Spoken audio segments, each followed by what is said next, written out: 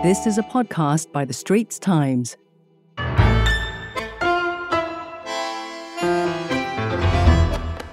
I'm Joyce Teo and welcome to Health Check.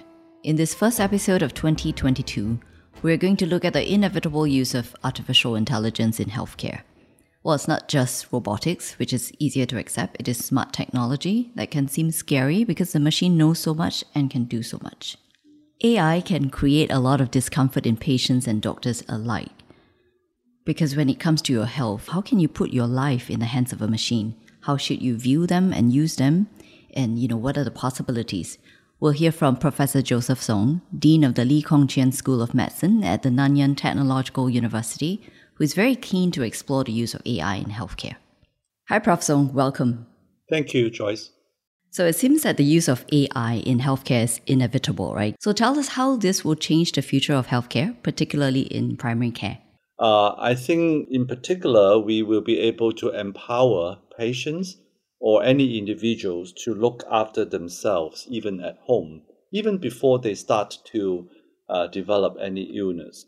I'm talking about patients who can monitor their own blood pressure at home continuously, and then the data will be sent to the AI system that detect any abnormalities, maybe advising the patient when or whether they should come to the clinic or the hospital for further management. I see. So it's taking what is already out there, taking it a step further. Because right now you can actually, patients do monitor their blood pressure at home, right? And then they report the readings. Yeah, people do monitor their blood pressure, but they don't know what to do with all the readings. With artificial intelligence, we can incorporate a daily continuous measurement of blood pressure or blood sugar, combining with for example, their medical history and other investigation, blood tests, and so on. Then the warning will be sent more appropriately, or the prediction of outcome will be more accurate. So that is where AI comes in. So that's a move to, more independence in healthcare, right? Like the individual has to do more for themselves. Yeah, and on the side of the healthcare providers, a lot of mundane work can actually be done by the machine, and saving time for healthcare workers to focus on what needs their focus and attention more. For example, talking to the patient, explaining the situation, and so on. And in AI tools, there are two different types. One is so-called image-based AI, and the other is database or language-based processing. And it is really the image-based tool which is more maturely developed. For example, X-rays, mammograms, X-ray of the chest for detection of pneumonia, used to be read by human doctors, but now can be very quickly and also very accurately read by a machine. I'm a gastroenterologist, so in the field of digestive diseases, there are also many opportunities because there are many images that will be produced by endoscope, or some of you might have heard capsule endoscopy. They produce millions of pictures throughout the whole process, which was a very painful procedures for doctors to go through this in the whole intestinal tract to detect any abnormalities.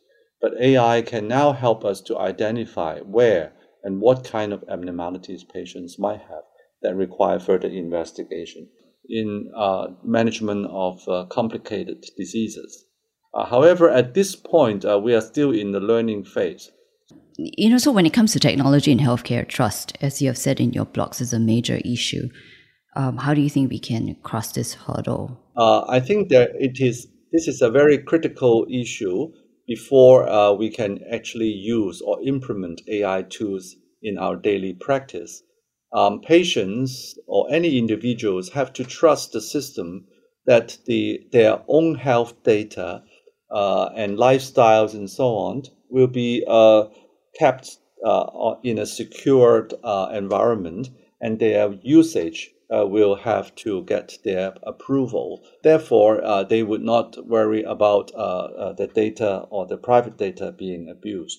The government will need to put in place a very careful governance structure make sure that the user of such data is well regulated and well monitored. And doctors also need to learn how to trust and work with machines. And that, first of all, rely on production of clinical efficacy from clinical trials. For example, we talk about AI tools in monitoring abnormal blood pressure or blood sugar. I think we need to see clinical studies to confirm that this tool actually will help patients better control of their blood pressure and blood sugar, and turns out to have less serious sickness or lower mortality as a result of benefit of this tool. But even when there is trust, right, I think for patients, right, they would fear the loss of the human touch.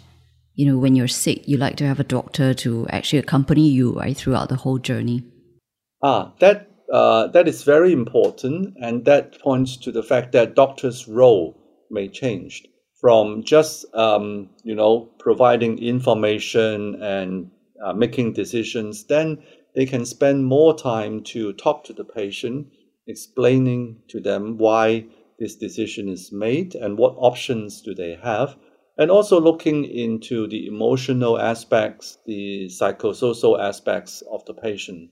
So when the mundane part of healthcare delivery is being taken up by the machine, the human side of medicine, the personal and emotional care, hopefully will be better looked after by doctors and nurses. Find us on Apple, Spotify, Google Podcasts, or via the Google Voice Assistant and Amazon Alexa-enabled devices. And now back to our podcast episode. You actually mentioned that, when it comes to AI, it's like sitting with the patient in a driverless car and then having the patient and doctor trust the technology. So for the patient, how do you ensure that the doctor is going to sit in the car with you throughout? Well, as I said earlier, the doctors must have some confidence that this car is not going to crash or to make major accident. And that has to rely on clinical studies that prove that they are valuable. At the moment, a lot of AI tools are being developed, but clinical evidence is still lacking. I see.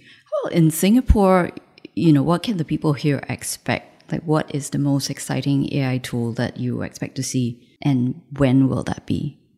On the population level, patients can benefit from using AI tools to help to take care of themselves at home, not just for the diagnosis and detection of abnormalities, but also for rehabilitation. For example, a patient who had a stroke can start to do exercise and monitor their progress by AI, and they would be able to tell what kind of exercise will benefit them most, and whether or not they are recovering or whether the conditions remain static.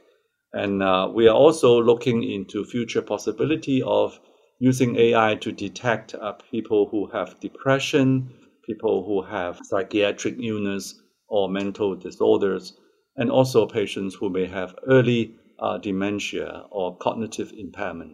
How would these work then? Because we are now developing machines that talk to people, and during the conversation, the usage of words, the conversation, whether it's making sense or not, as well as the facial expression and the gesture of the patients, they can all come together and produce possible diagnosis of depression or early cognitive impairments. For example, people who are depressed usually talk with very monotonous voice.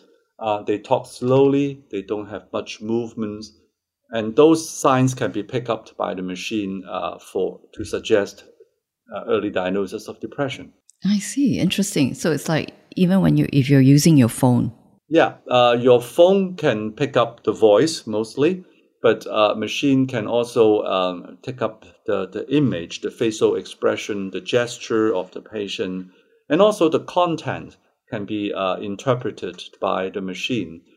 If patients' content using certain words repeatedly, or even conveying ideas of a suicidal attempt, then we have we have very strong signal that this is a seriously depressed person.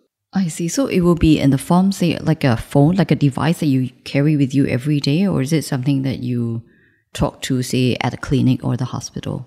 Right now, I think the development is still in the stage of establishing the tools to pick up certain signals. In the future, I think it may be used on a laptop computer or an iPad or even a phone. I see. That's interesting. It's like having a robot at home that can tell you whether you're sick or not or need help. Mm-hmm. Right. And earlier I was asking when would we be able to see this? So how's the speed of the research like, right? Is it something that will disrupt healthcare in a matter of a few years or 10 years or so? I think the speed is really fast in the technology development part. But what we need now is to produce enough clinical evidence and also to overcome the hurdles of implementing this in a real life situation. So I think with more resources to put in to support this kind of research, we will be seeing quite a big change in the coming years. I'm talking about 3 to 5 years in our healthcare delivery. Right. And Prof, at the school, how are you preparing the young doctors for this? And generally, are they receptive of, the use of AI in healthcare? Yeah, I think all our medical students, they were born with iPads and other devices, and they are very accustomed to interacting with the computers. So what we have now been doing is to introduce in our medical curriculum topics such as digital health, topics such as AI and robotics, how they could work with doctors and nurses in the clinical setting, and also to introduce topics for ethics and legal aspects of using AI in future medicine. What are some of the legal aspects? Can you share them? Right now, when the patient's healthcare is taken care of by doctors and nurses in hospital, if anything happens, then the responsibility goes to most likely the healthcare providers or the institutions. But when a machine comes into the equation and when things goes wrong, we will need to think about who should take the responsibility. Should it be the machine, or should it be the producer of the machine, or should it be the hospital that acquired the machine and allow it to be used on patients, or whether it is still the doctors who should take the final responsibility and liability of some mishap that might happen. So on this part, I think there is still some murky water, something which is not well defined. And that is another area that I'm interested in. I'm working right now with lawyers, ethicists, and sociologists to try to look into this kind of issues. Right, that sounds really complicated. Would it actually depend on the actual disease maybe or the treatment? Well, of course, different kind of disease will have different level of sophistication. However, some principles should be laid down, some framework should be established on the liability issues. Inevitably, the human doctor will have to take a fairly significant part of the liabilities because he or she should still have the final decision of what to give or what not to give to the patient. But as a model of driverless car development, from a totally manually driven car to 100% automated car, there is several steps of advancement from the car taking over the driving part of the vehicle to automation. And with each steps of advancement, then the control of the human driver will be declined. And therefore, responsibility should also be shifted. So I think we prefer not to have a fully automated machine that will take care of our patients.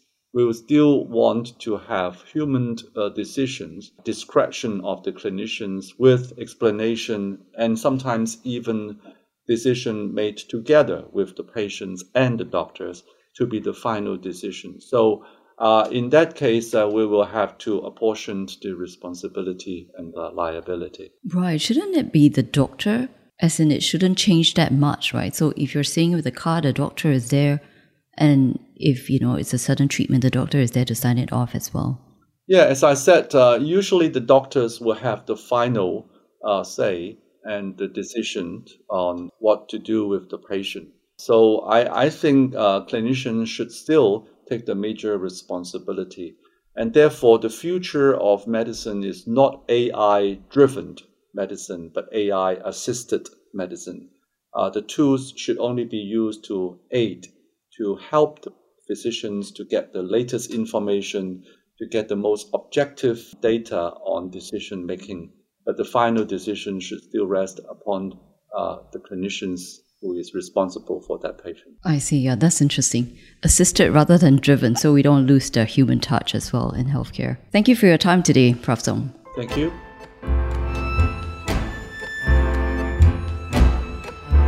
Well, that's a wrap for Health Check, a podcast series by The Straits Times. Don't forget to subscribe to us for free on your favorite smartphone apps, Apple Podcasts, Spotify, or Google Podcasts. Search for Straits Times Health Check, like us, and give us a rating. Thank you for listening.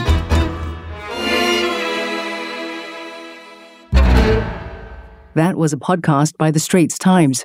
Send your feedback to podcast@sph.com.sg.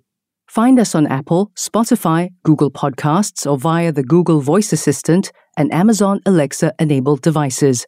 For more podcasts by The Straits Times, The Business Times, and Money FM 89.3, you can also download the Audio by SPH app. That's AWEDIO.